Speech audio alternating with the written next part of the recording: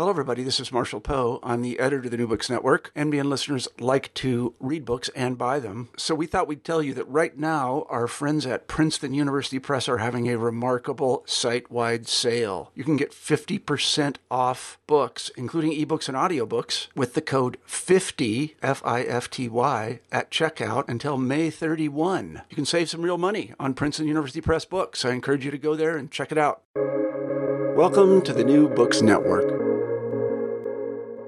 Hello and welcome to New Books in Philosophy, a podcast channel with the New Books Network. I'm Sarah Tyson, Associate Professor of Philosophy at the University of Colorado, Denver, and I'm co-host of the channel, along with Carrie Figdor, Robert Talisse, and Alexis McLeod. Together, we bring you conversations with philosophers about their new books, drawing from a wide range of areas of contemporary philosophical inquiry. Today's interview is with Perry Zurn, Assistant Professor of Philosophy at American University. His book, Curiosity and Power, The Politics of Inquiry, is just out from the University of Minnesota Press. Is curiosity political? Does it have a philosophical lineage? In Curiosity and Power, The Politics of Inquiry, Perry Zurn shows consequentially, yes. He further asks, who can be curious? How? When? To what effect? What happens when we are curious together? Engaged with multiple social movements ranging from the mid-20th century to our current time, and thinkers of curiosity from the ancient world until now, Zurn theorizes the normative and political force of curiosity while providing insights into how it has and can be wielded for transformative collective resistance. Perry Zurn, welcome to New Books in Philosophy. I'm delighted to be here. Well, will you just tell us a little bit about yourself and your background as a theorist and how you came to work on a book about curiosity? Sure. Yeah, I'm a political philosopher by training, and I focus on studying forces and histories of change. And for me, that means I ask how change happens in our minds and in our bodies and between people and institutions. And I focus in particular on political resistance and curiosity and transgender life as separate loci of transformation. But sometimes these topics bleed into one another. And as you'll see in the book, Curiosity and Power, all three are certainly present, despite the fact that the title simply names curiosity. So that's a little bit about me and a little bit about what I do. But how I got to this particular book, I feel like you can tell this story from a really personal angle, or you can tell it more professionally. And so I'll start with the personal. I grew up in a context that was particularly conservative in all kinds of ways, religious and political and otherwise.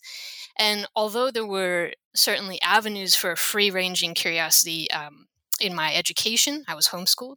But in other senses, my curiosity was incredibly constrained, and there were appropriate ways to practice it and appropriate topics to practice it on, and then there were clearly inappropriate ones. So there was a lot of policing of knowledge in my youth. Nevertheless, I was entirely enthralled by knowledge itself, or by the process of inquiry. I've just always loved school, and I count myself lucky that I'm now a professor and I get to just be in school all the time. So I wanted to continue on and go to college. And at the time, because of my sex assigned at birth, my parents said no and just get ready to get married. But I ended up finding my way a little bit late to college. And when I got there, I thought, I've made it. I've found some freedom, and now I'm going to be able to kind of practice my curiosity on anything and in any direction. But what was fascinating is there, again, I found these constraints on my curiosity and ways in which there are certain topics that are covered in higher education and certain ones that aren't, certain lineages that are tracked really, really carefully, and others that are entirely, jumped over. And so there was something about that, this feeling that where I thought curiosity would be most free, it still wasn't, and that the reasons for that seemed to be social and political, and in some cases religious commitments. I just thought, wow, there's something here to think curiosity more deeply, and so from there, I think honestly, I think I developed what some people call a breadcrumb curiosity, which is I just started kind of noticing where the word shows up in my life, in my work, in philosophy in general as I went through grad school. And the more I noticed and thought, suddenly I thought, first of all, there should be more books about curiosity. There should be a deeper interrogation of specifically curiosity and sort of the political structures that inform it. And so I think that really long tail is how I got to writing Curiosity and Power. That's the personal story. And then the more professional one, I would say, was in one of my very first graduate classes. So I finished undergrad and I went to a very small religious college and didn't get in anywhere for graduate school my first year of applying. So I ended up paying for some graduate classes on my sort of night school on my own at Villanova for a year. And one of the courses I took was on Martin Heidegger's Being in Time. And somewhere in the middle of Heidegger's Being in Time, there's a section on curiosity, and it's a dramatic takedown of curiosity. And I was somehow assigned to present on this particular section, and I read it, and I read it, and I read it, and then I read the St. Augustine passages that Heidegger's working with, and kept thinking about them and noticing, I feel like there's something funny going on here. I feel like both Augustine and Heidegger's characterizations of curiosity were pretty feminized. So curiosity for them is sort of gossipy, it's flighty, it's superficial, it's unreliable, it's generally just not very insightful. and I thought, there should be kind of a feminist analysis of this particular reading of curiosity. And so I tried to start one in my presentation, and I just remember the presentation falling entirely flat. And I feel like I got no echo in the classroom or from the professor.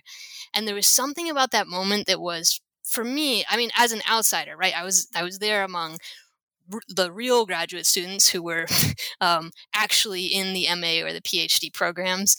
And I had just been denied acceptance at all the graduate schools I had applied to. And I already felt like an outsider. And then I thought I was bringing something outside of the text, but that really we needed to bring this feminist analysis to the Heidegger and Augustine passages. And there just wasn't an echo or a resonance. And something about that was entirely humiliating to me, but also frustrating. And there's something about that frustration that honestly, I think it was a harrowing moment that just I couldn't let curiosity go, and I couldn't let it go that I had something to say about it that needed to be said. So I also do track the book back to that particular moment. And as you can see in the book itself, there's not only a really deep feminist analysis, but a race analysis and a disability analysis and a trans analysis. And I'm just really trying to bring issues of social marginalization to the topic of curiosity, at least as it's treated in philosophy. Yeah, no, it's so interesting hearing that story about the seminar, because I hate it for you personally, right? Like the combination of humiliation and then frustration. But the book that it gives rise to, in a way, I hope like people can focus on the arc of that, like the meaning making out of the experience of frustration and humility, right? Like that is a long process. This is a work of over a decade, right? Yeah, it is. Yeah. And the like way that you stayed true to that early impulse is amazing. Yeah. Which I think takes us to this major theme of the book, that curiosity is political. And that you work that theme throughout the book. It returns. And so would you talk about that? Because one of the things that you constantly point to is the way that curiosity works on both sides or multiple sides of political struggles. And so how did that become a guiding, or not so much how, but like, how is that a guiding theme of the book? Yeah. So when I think about, when I state that curiosity is political, what I'm trying to communicate is that who is curious, when and how they are curious is informed by social values and political structures, and in fact, political struggles. So there's never an instance in which curiosity exists outside of social values or outside of political structures, and it just happens or appears and is practiced on its own. Curiosity is always, for me, embedded in that social political milieu, and therefore is political. So that's part of what I'm trying to communicate when I state that curiosity is political. But then once it's political, of course, that doesn't mean that there's only one way in which it's wielded, because there's certainly all kinds of political structures, all kinds of social values, and therefore curiosity takes different forms or formations in each case. And so one of the ways in which I open the book is I talk about Sarah Baartman and Zora Neale Hurston, and these stories emphasize that kind of contrast in the formation of curiosity. So Sarah Baartman was a woman from South Africa who, as you may recall, around the turn of the century, the 17 to 1800s, she performed in freak shows and other entertainment areas in England and France. And she was treated as specifically the instance of a difference. Her Blackness and specifically her Black womanhood were the object of certainly ogling and in an entertainment setting, and also in a scientific setting. So she was also studied by scientists during her life and then after her death, again as an instance of a difference. And this kind of curiosity is expressly, in that case, colonial, anti-Black, and certainly misogynist, and that's a formation of curiosity that was specific in that historical and geographical moment, but certainly also has resonances to lots of other times and cultures and settings. But by contrast, I also tell the story of Zora Neale Hurston, and specifically of Alice Walker, the famous writer, finding the burial place of Zora Neale Hurston. So Zora Neale Hurston is an anthropologist in the early 1900s, and she was remembered for doing a tremendous amount of work recording Black folk songs and folklore from the U.S. South. And that was her work, and it's just an incredible legacy. But she was relatively forgotten by the time of her death, enough that her writing and her work really had to be recovered by the likes of Alice Walker in the 1970s. And Alice Walker talks about, she tells a story of growing up as a Black writer and the ways in which patriarchy informed her pantheon of Black writers. The ones she knew, the ones she thought about were men. And she lived she went through her high school, she went through college, she went through publishing her first short story, and she says, I never knew about Zora Neale Hurston. And what is it to not have that legacy? What is it to not have access to your own history, right? To histories of Black writers as a Black writer. And she ended up kind of getting word of Zora Neale Hurston and decided to track down where it was that Hurston was buried. And she went to Eatonville, Florida, and writes this wonderful essay called Looking for Zora about the experience. But there's another curiosity. There's an insistent, I need to know this person. I need to know their work, and I need to find them. And that's again, if we're talking about how curiosity works and how it's formed, there's love there, there's intimacy there, there's belonging there, there's a resistance to a white supremacist narrative of writers, but also a patriarchal emphasis on Black male writers at the time. And so what that offers a contrasting lens through which we see curiosity doing something different. And so I open with this kind of contrast and say, what does this invite us to think about curiosity as political in both cases? In the case of Sarah Baartman and in the case of Alice Walker's discovery of Zora Neale Hurston. So that's at least the beginning of where I start with the question of why curiosity and how curiosity is political. Yeah, and it's multiple ways of operating I guess we'll say we'll get more into operations. Not quite the right word, I think. No, that's good. I like it.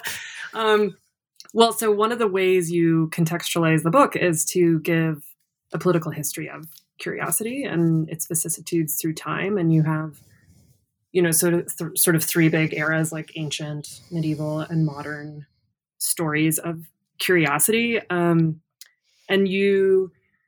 Curiosity has very different sort of, ideological or dominant understandings in these different eras, but you link in each case curiosity to exclusion. And so I'd love for you to talk about that relationship between curiosity and exclusion and how it works out differently throughout that history. Yeah. So this chapter, the political history of curiosity, comes from perhaps again a different frustration, which is the preconception that philosophy doesn't have a whole lot to say about curiosity, or that curiosity hasn't really been tackled by philosophers in the past. And there is this conception, especially among more contemporary analytic writers. So part of the work of this chapter is to say, well, actually, there's been a lot of incredibly rich philosophical, theoretical engagement on the topic of curiosity, and we have a lot more work to do to unpack it and to pay attention to it. So, and this also comes from a certain, I guess, frustration with the ways in which folks responded when I first said I wanted to write a dissertation on curiosity. It was the response was, well, that's not really a philosophical topic. There isn't really stuff for you to do there. And I thought, yes, there is. Yeah. So that's part of where this particular chapter is coming from. And also it's the breadcrumb curiosity showing up. As you can tell when you read it, it's I've been listening to a whole lot of texts and reading a lot and just kind of tracking the little breadcrumbs of where curiosity shows up in the history of philosophy. But besides all of that, I do think it's really important to mark that curiosity in the ancient and medieval periods is disparaged significantly and is treated as something terrible, something you don't want to practice, whether you're sort of in a secular setting or in a religious setting. It's something that takes hold of you and turns all your best qualities against you, and breaks your relationships and distances you from the truth. And it's just not a desirable quality. And in doing so, interestingly, in the ancient and medieval periods, it is aligned with specifically women, slaves, the poor, people with disabilities, colonized peoples. It's dismissed as something those folks do. Those folks practice curiosity. Whereas if you're serious, you're going to study. You're going to be marked by studiositas instead of curiositas, and kind of a rational wonder, reason and wonder. Now, what happens, one story that really captures this, I think, is the work of Apuleius, who wrote a book called The Metamorphosis. And this is the first fully extant Latin novel to survive for us today. And in the story, Apuleius is telling the narrative of Lucius, who is apparently a very well-made man and of high class and high wealth and good reputation, but he has a character flaw. He's tremendously curious, and he's specifically curious about magic at the time, and he just cannot get it out of his mind, and he ends up meeting some, quote, witches or magic women who engage in magic, and all he wants is to have them transform him into a bird. He thinks that being a bird, specifically an eagle, would just be wonderful for a night. And but unfortunately, the spell goes poorly, and he ends up becoming a donkey or an ass. And in this, and this is what curiosity does to you. First of all, it turns you into an animal, which is interesting, and it takes away your high class status and your high reputation and your access to wealth.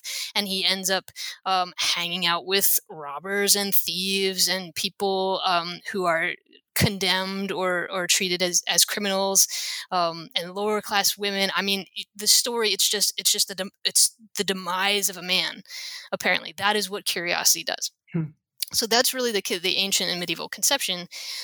But then in modern philosophy, we can think of specifically Rousseau and his treatment of Emile. He talks about, Jean-Jacques Rousseau talks about what it means to really educate a proper citizen.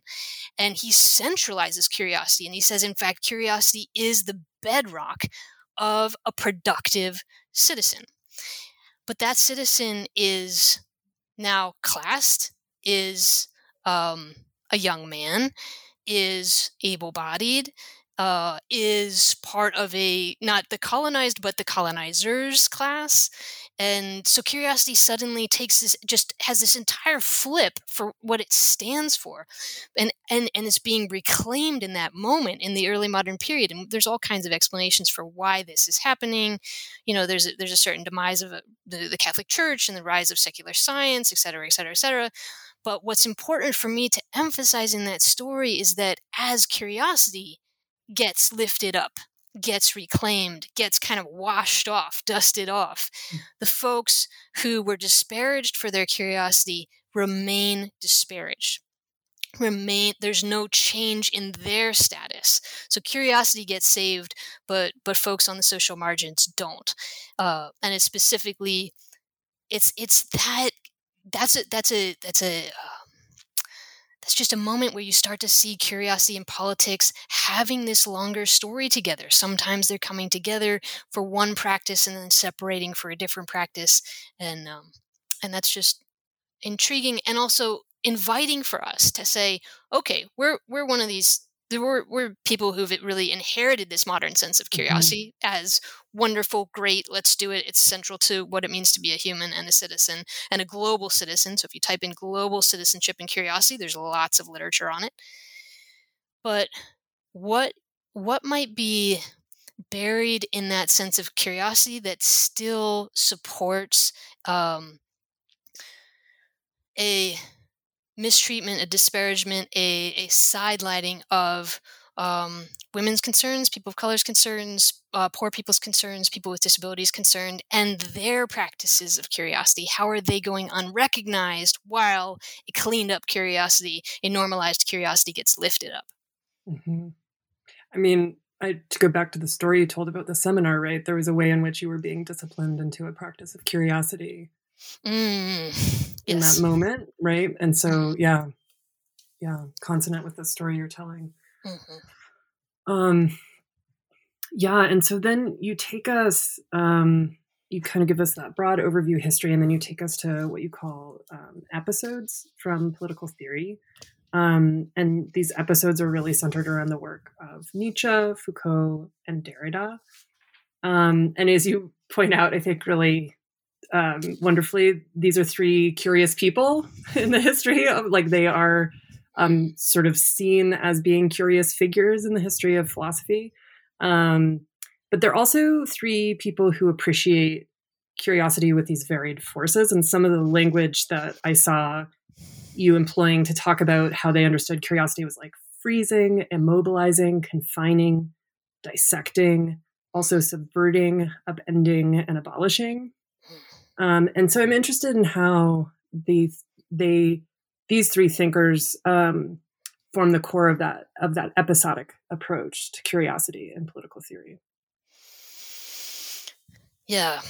Why Nietzsche, Foucault, and Derrida? I wanted to use folks in a book that's really establishing a political philosophy of curiosity. I wanted to use folks who are recognized as political thinkers, first of all. But that narrows it down a little, but it doesn't narrow it down to Nietzsche, Foucault, and Derrida. So within that, I wanted to write about, and I find myself just doing this in general, I want to write about people who speak to me, people whose work I enjoy reading. And Nietzsche, Foucault, and Derrida, all three of them played an incredibly important role in my undergraduate education. I didn't have a class on philosophy of race. I didn't have a class on feminist philosophy as an undergrad. I had a lot of history classes, and these particular figures allowed me to think about what resisting the confines of social structures, of texts and discourses and traditions, and kind of getting out from underneath ways of thinking that have been really heavily circumscribed and passed on. And at the time when I was a college student, that was life-saving for me. Mm. So I think I do want to recognize that I have an affection or an affective relation to these three folks that no doubt played a role in why they ended up as the political figures here in the episodic section. But more germanely, perhaps, all three of them, as I show, have this this conception of curiosity that's two-sided. They understand, and it's not just a simple like good and bad curiosity both exist, but rather that curiosity is always appears on the scene of struggle, and that there are different forces of curiosity at work anywhere that you look. And so I talk about Nietzsche and his contrast between a curiosity that against life, as he says, and then a curiosity for life. Or in Foucault, there's a curiosity that works in institutions, and then there's another one that works in kind of political resistance movements. And then in Derrida, again, he talks about a kind of curiosity that serves sovereign ends and goals, versus a kind of curiosity that's deconstructive and slips out again from under those kind of sovereign moves in institutions, in texts, in literatures and traditions. So I wanted to use these folks to really put the point on thinking we have to think about curiosity in the midst of struggle and of different curiosity formations, as I say, at war with one another. And I might just pull out, I'll just hang out for a moment on Foucault.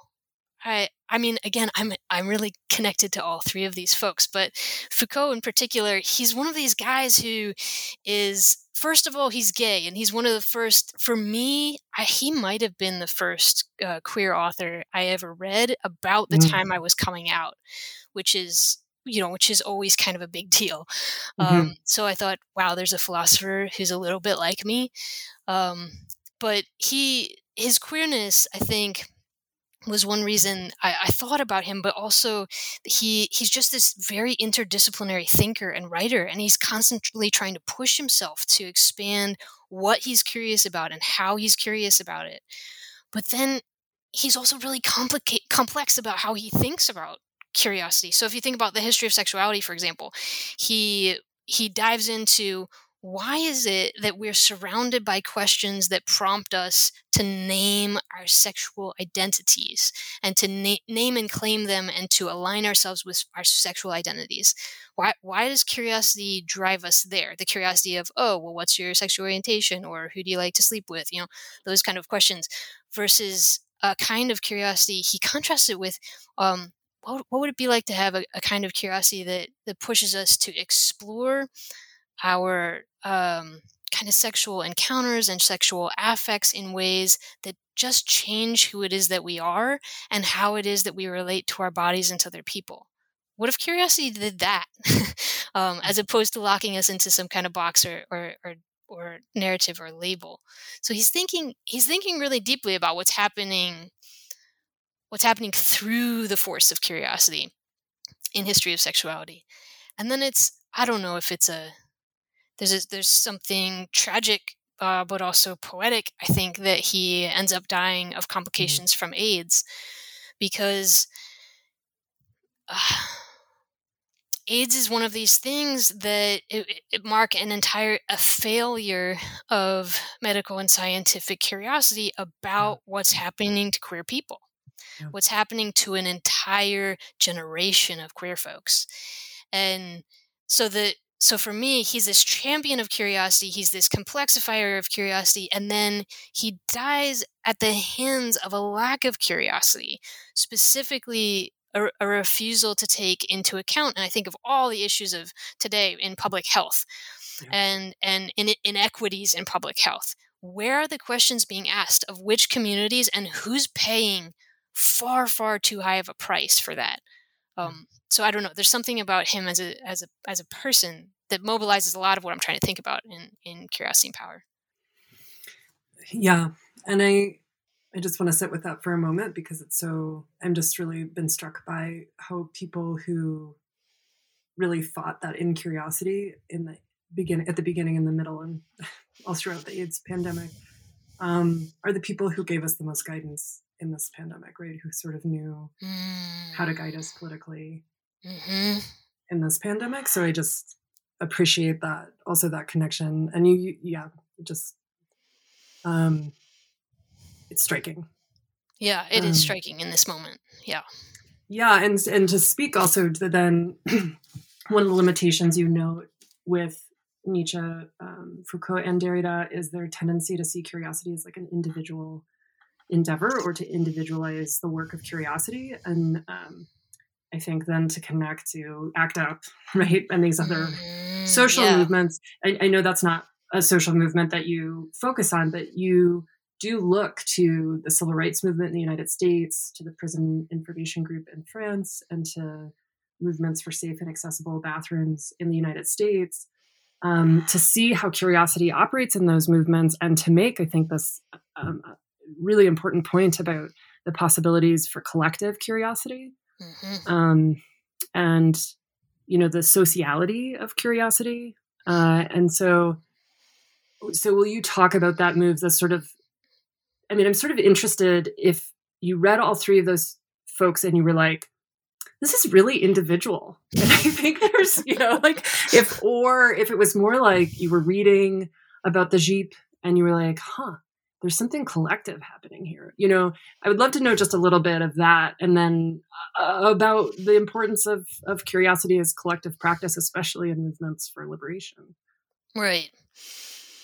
Yeah, honestly, I think the observation, who knows where observations start when you're a researcher. I count for something that probably happened years ago that was important at the time. And Yeah. I do think there are ways in which the JEEP which is a prison resistance network organization in France in the early 1970s. I think I was certainly working on that particular archive at the time and noticing the ways in which they mobilized questions and specifically aimed to change who was asking the questions and to have it be currently or formerly incarcerated people asking the questions about prisons and about prison conditions and about the future of punishment, et cetera, et cetera.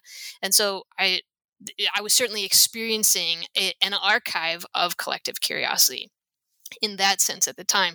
But I also remember having worked through the Nietzsche, Foucault, and Derrida, I wanted to go back and I wanted to say, what are the figures? Or, like when you have someone or something that can be the crystallization of a perspective that's really good for writing.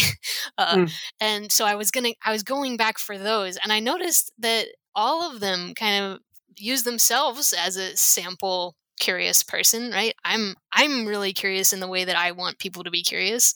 Nietzsche's especially good at this, celebrating his own curiosity. But there are other examples that each of them use. The Parisiist in Foucault, or Alice in Wonderland for Derrida. But they're all singular people or singular forces, and I thought, wow, yeah. Well, are they? We need to think about something a lot broader than that, especially given that I'm moving at that moment in the book from a history of philosophy toward a more kind of social-oriented theory. And philosophy in itself has so often emphasized the individual and the individual capacity to think. And I don't want to fall into an emphasis on the individual capacity for curiosity. I want us to grow beyond both of these things. And this is not unique to philosophy. I think this is also much broader. There's a lot of literature on the transgressive power of curiosity from way, way, way back when. But over and over again, it's conceptualized as individual, as either the individual genius who can just poke a hole in a system of knowledge, or the individual rebel who's just leading a social change movement, and everyone's following that one person, and they're the curious charger ahead. So that misses so much. First of all, that just misses so much. And I think even of myself, I think of the vast number of folks alive and dead who have informed my curiosity, what I am capable of asking and how I'm capable of pursuing those questions, and what I find valuable about particular questions. And so I just think, as I think about curiosity as a social and political practice, I want to think about it in a collective or a communal sense. And so, I do spend a lot of time thinking about specifically political resistance movements. And I don't know, we might pause on the PISAR movement, which is the People in Search of Safe and Accessible Restrooms. And this was an initiative at the University of Santa Barbara in the early 2000s. And what's really beautiful about it is it's a group of students and staff, but also community members, so in and outside of the university, and across kind of disability issues, trans issues, and also kind of menstruation and lactation issues, and trying to think about bathroom access. Who gets to use a bathroom when they need it? Who can when they get in there, is it in fact accessible? And what would it take to have a much richer sense of access on that specific university campus?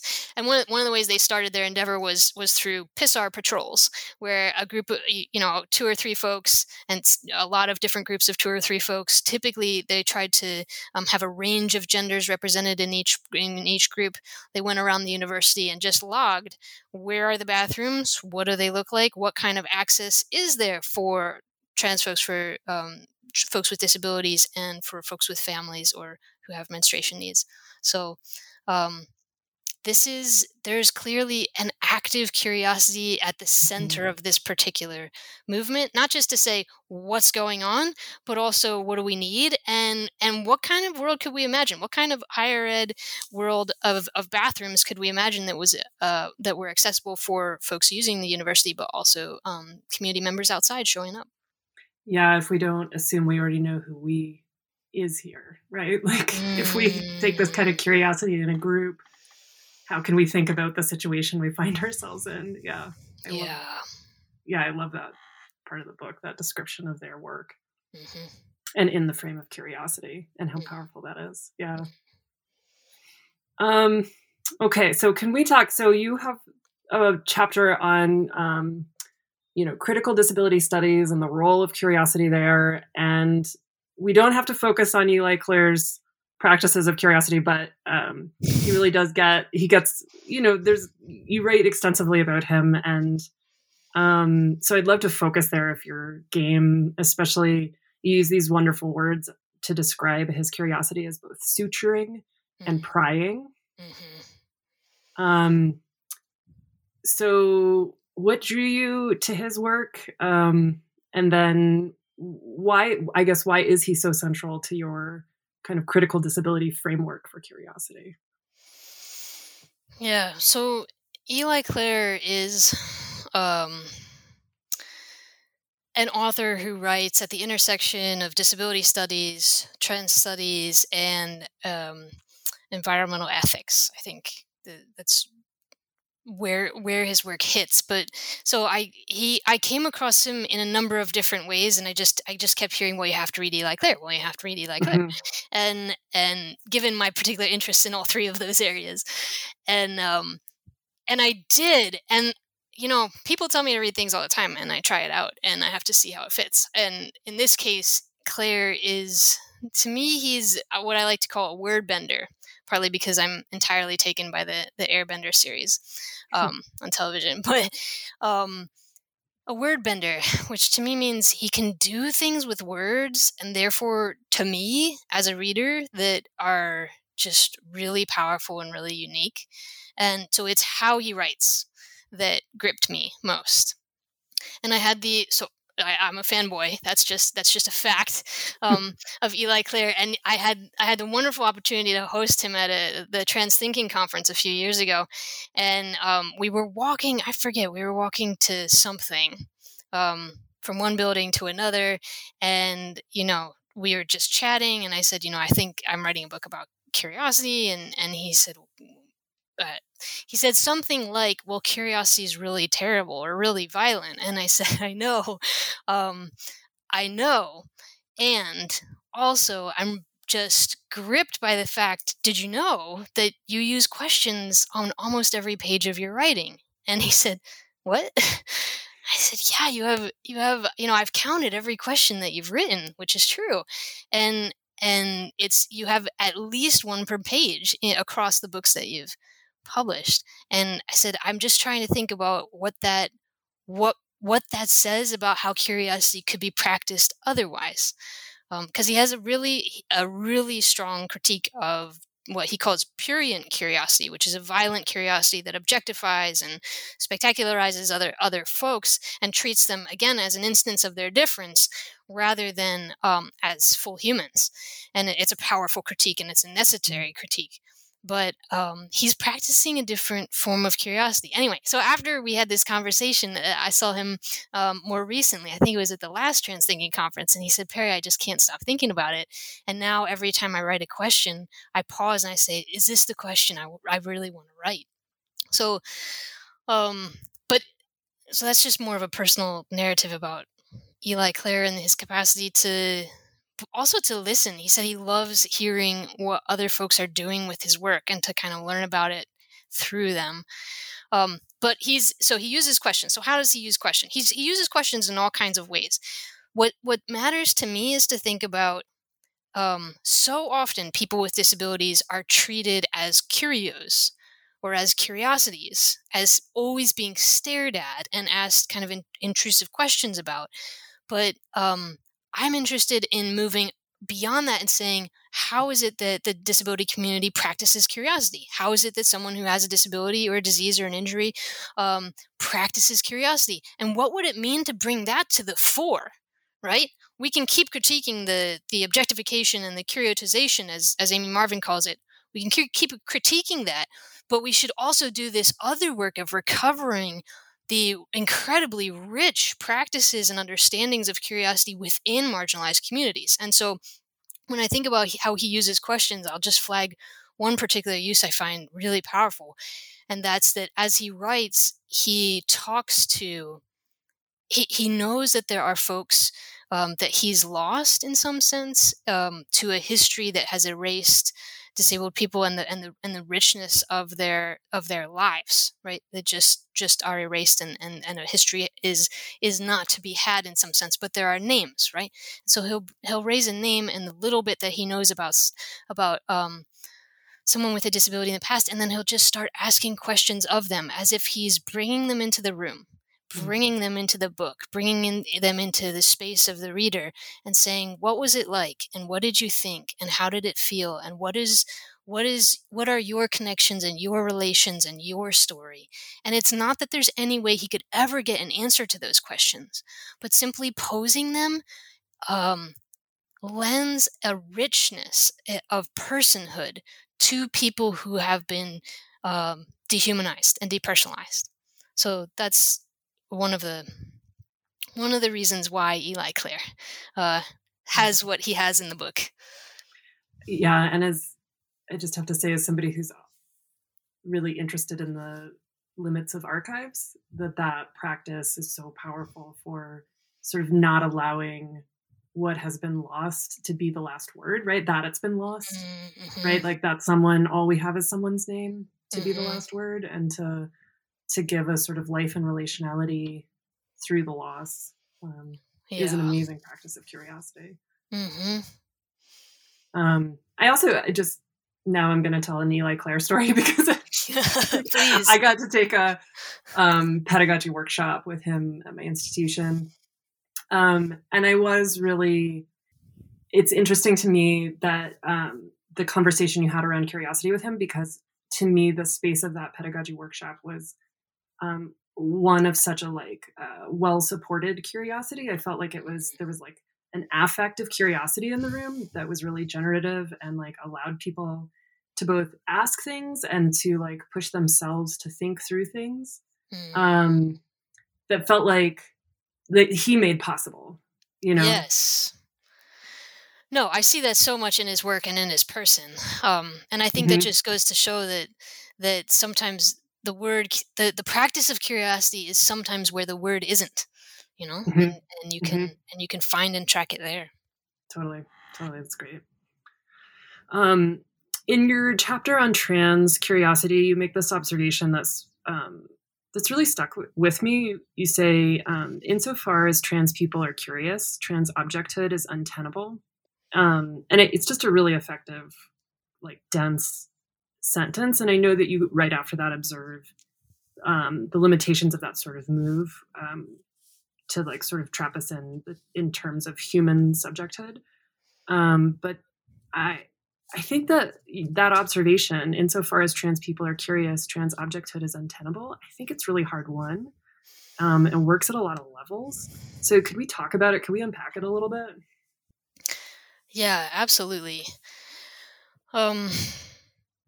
This chapter is obviously personal.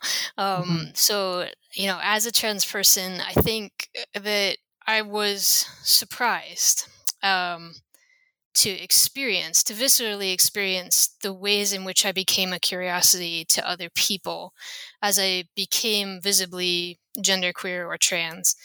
And that changed so much about where and how I traveled and how I moved in different spaces and how I would feel in advance of entering a particular room.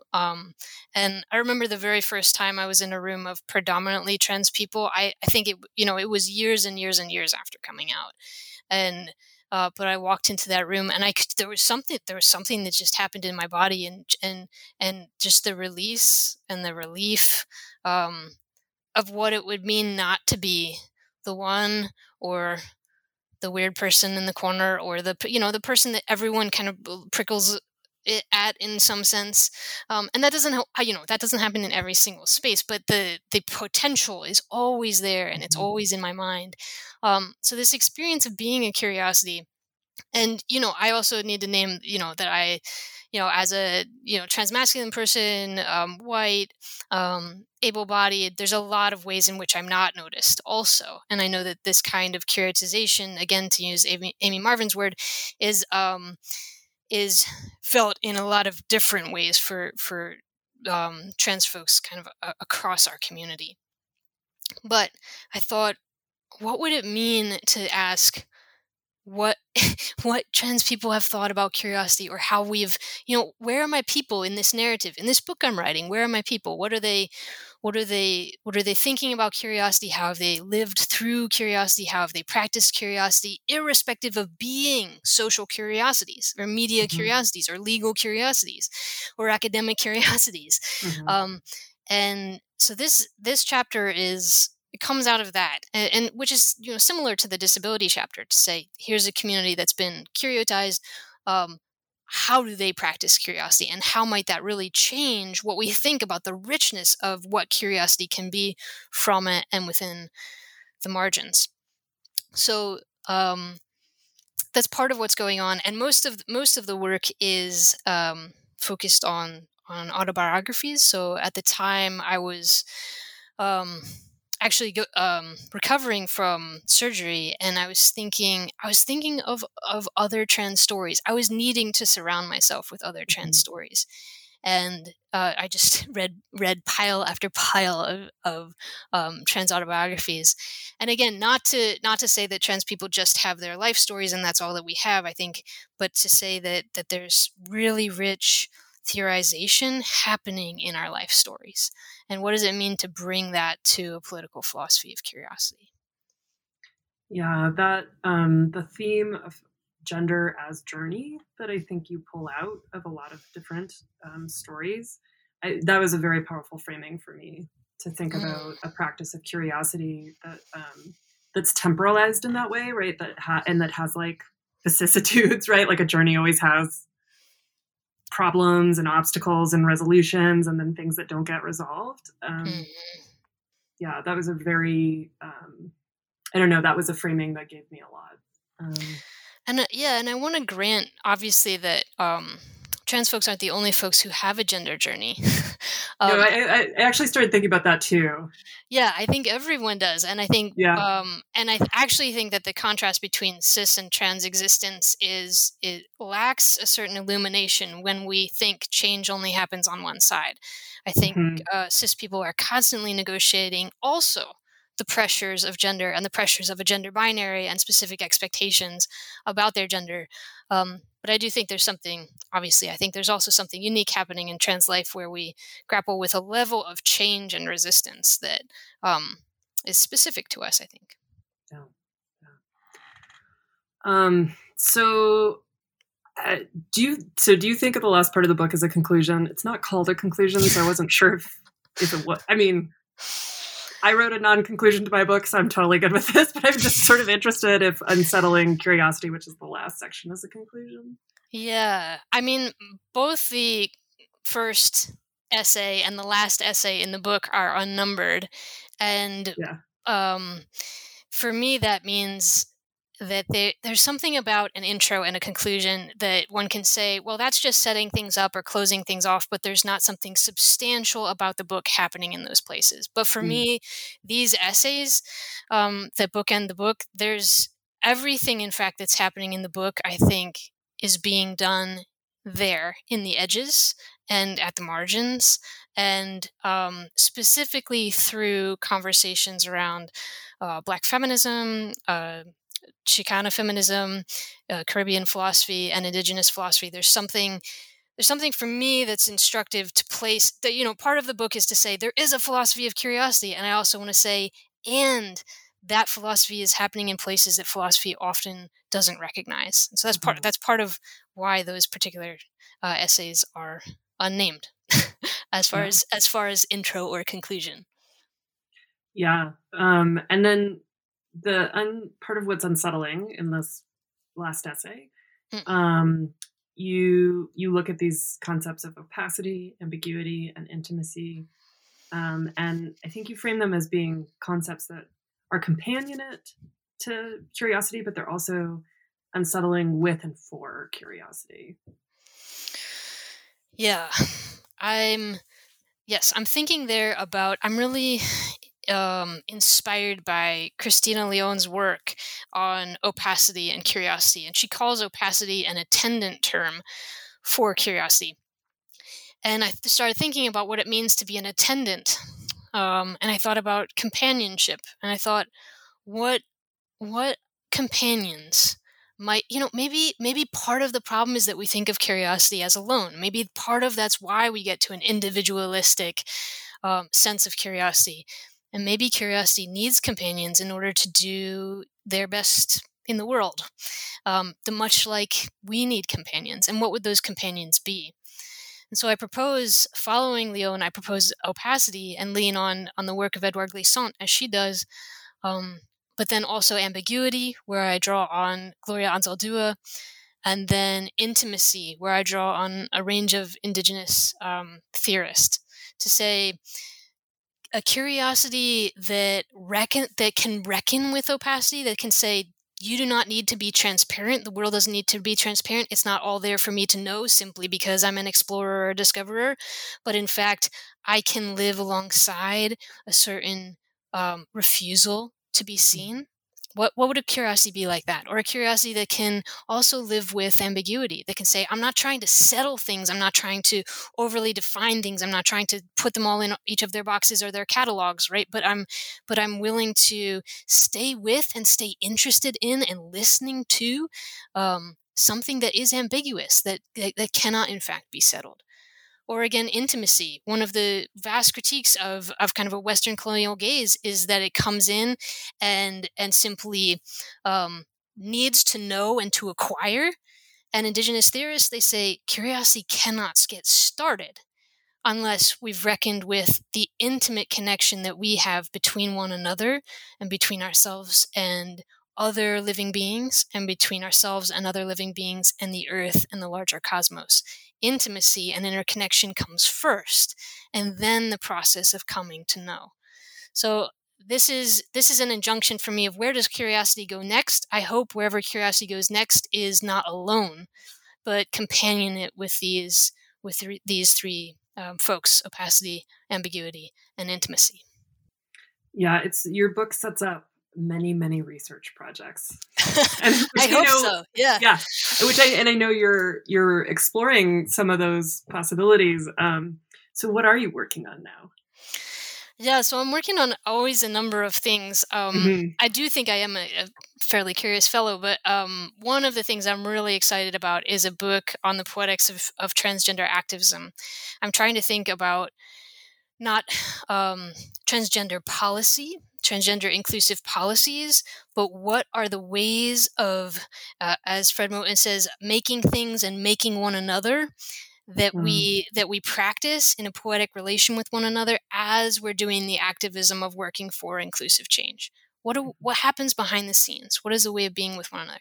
And that work involves archival work and interviews with all over 100 trans folks about their activism and their work, specifically in higher ed. And it's a project that is so rich, and also that I feel so responsible for doing it right and to hopefully practice this kind of curiosity I've been talking about, a kind of curiosity that's always in relation, that's always alongside of and with, and that's always listening. Well, it sounds like going to provide quite an archive as well. Yes, yeah, we've been talking about what to do with that. Yeah, I think it's located in around the 5 colleges specifically, and so we'd like to have some kind of shared trends archive at the 5 colleges in the future. Amazing. Yeah, that's great. Well, I look forward to talking about that project when it's out in the world. I would love to. Awesome. Well, thank you so much for your time today. No, thank you, Sarah.